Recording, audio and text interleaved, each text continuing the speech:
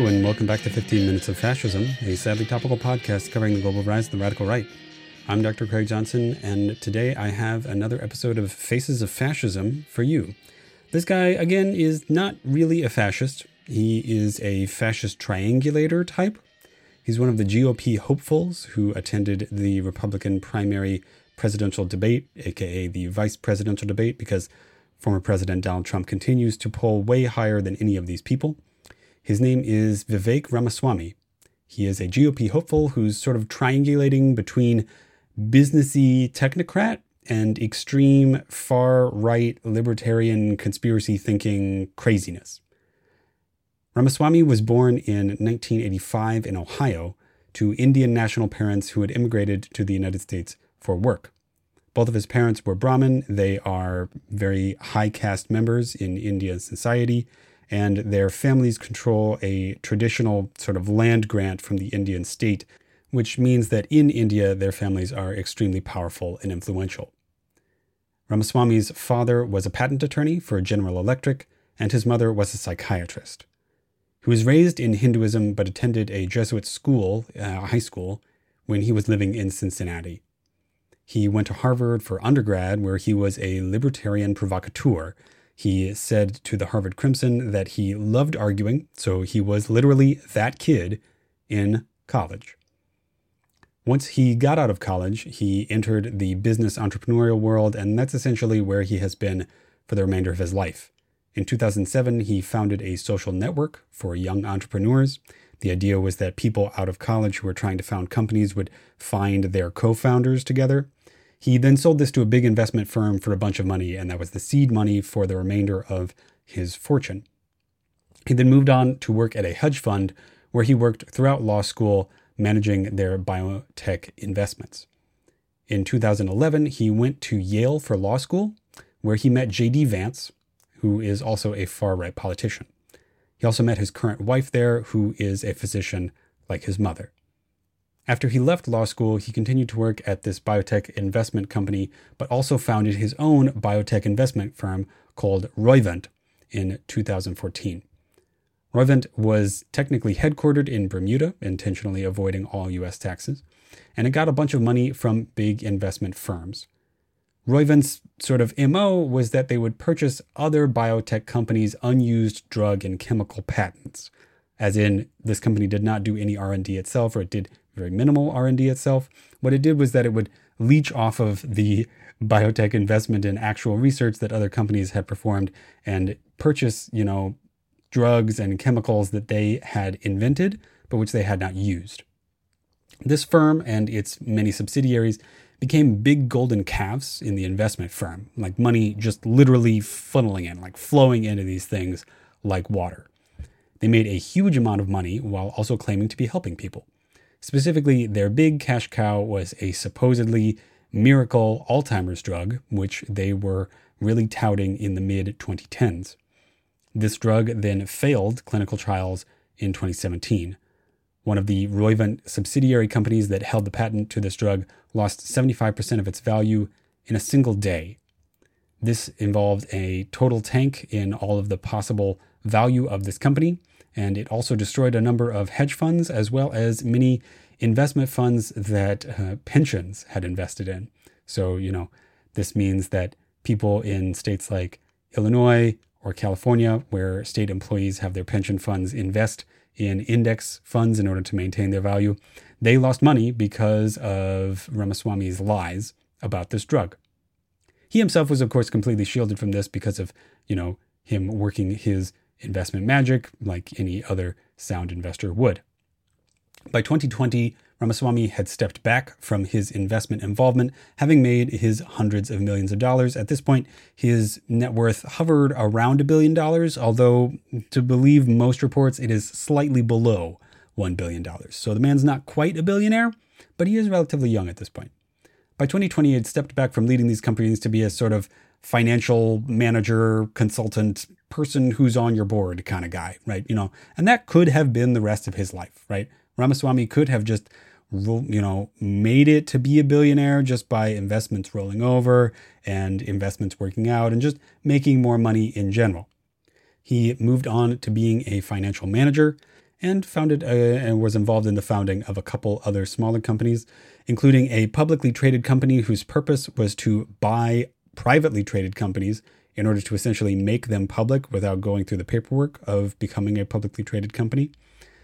As an investor, he actively campaigns against the concept, like just the existence of socially conscious investing, which is, basically just like trying not to invest in gun companies or, companies that produce extremely dangerous chemicals or tobacco or fracking or something like that.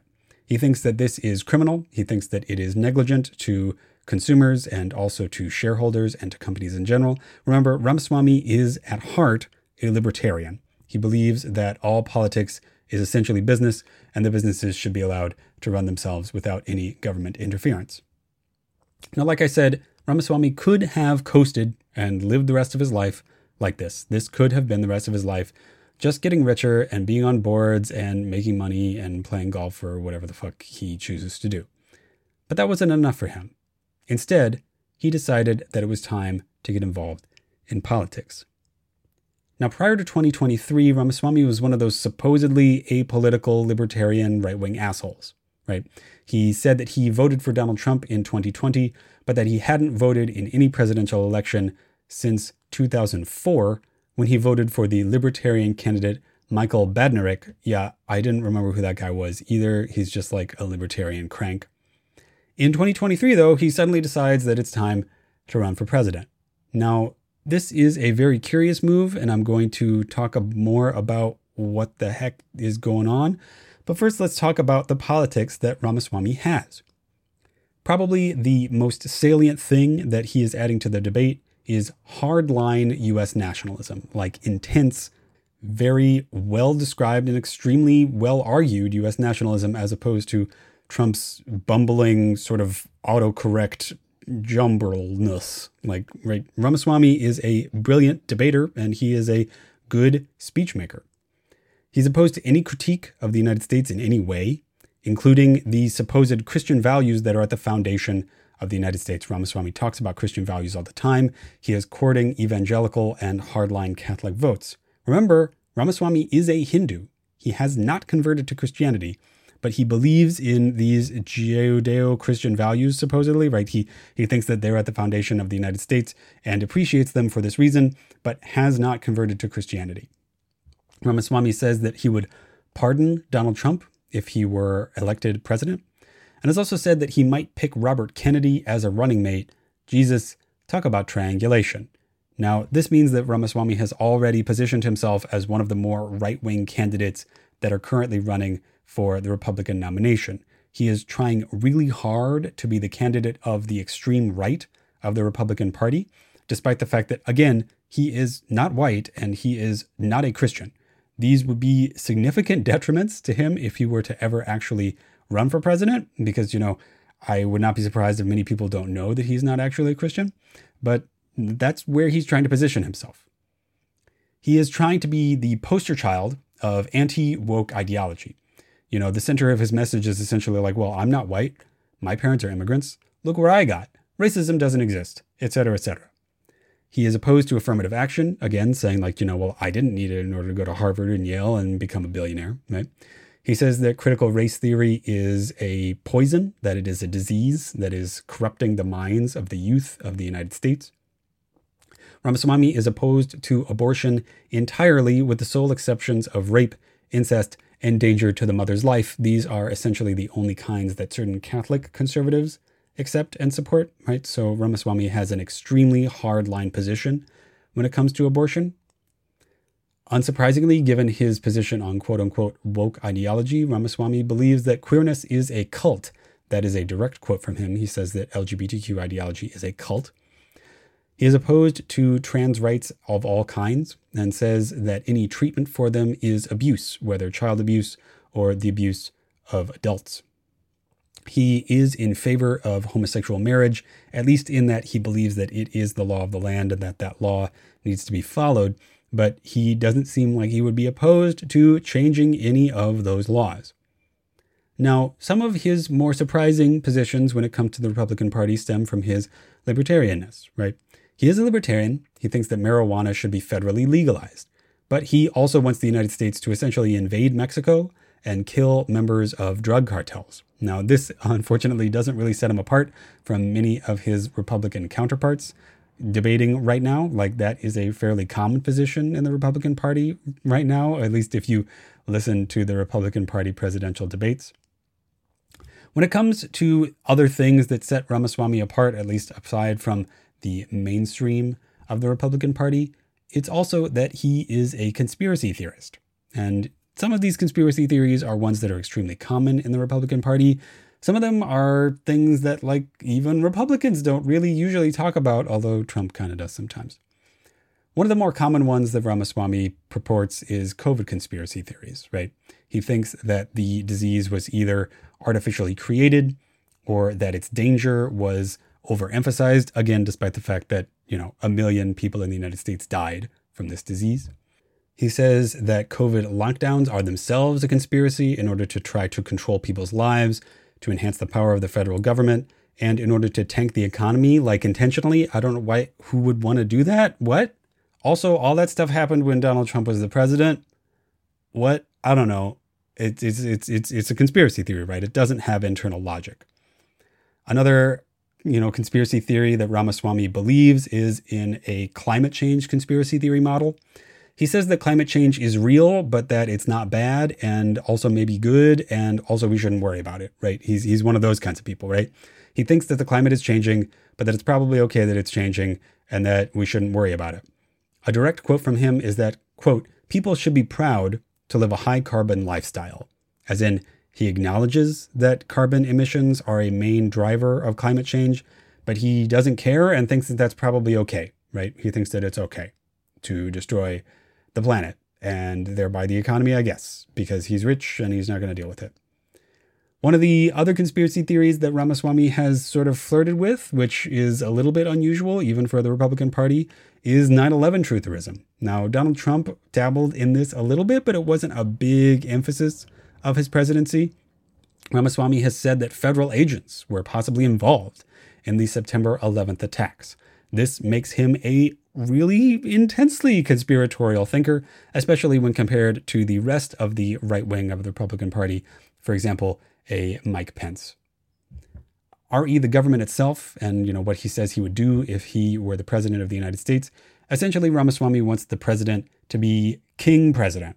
He says that the president should govern by fiat when it comes to the executive branch, that he should be able to fire all federal employees, essentially eliminating the right of federal employees to collectively bargain, which would destroy some of the remaining big, powerful unions in the United States, many of which disproportionately employ people of color, because people of color disproportionately work in the federal government and in other government branches in the United States because they are disproportionately discriminated against in the private sphere, right? So he is proposing a massive hit to the working lives of people of color in the United States. But of course, he doesn't talk about it like that. He doesn't think about it like that.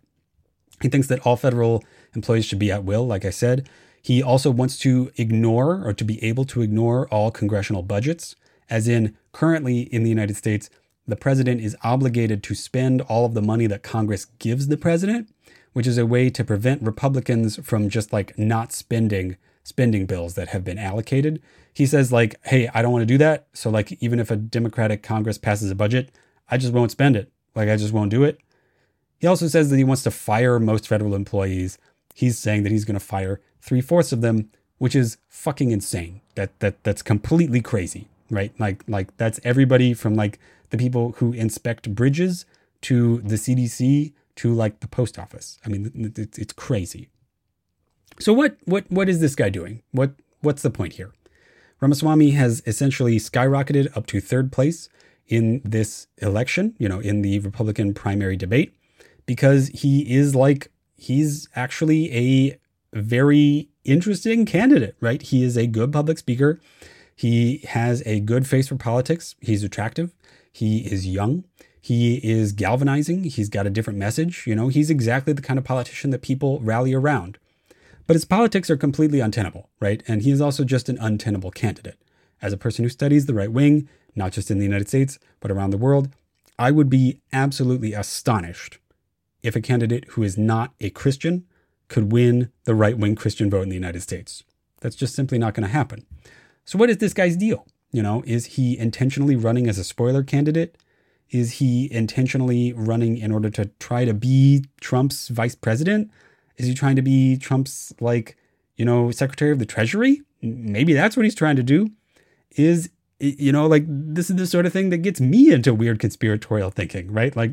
Is somebody putting him up to this, as a wedge, as a really weird wedge to try to rip support off of DeSantis enough for Trump to be able to be nominated? Or is it just muddying the waters?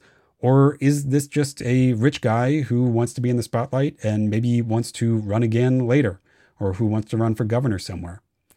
That's the sort of thing that we will only be able to answer with time.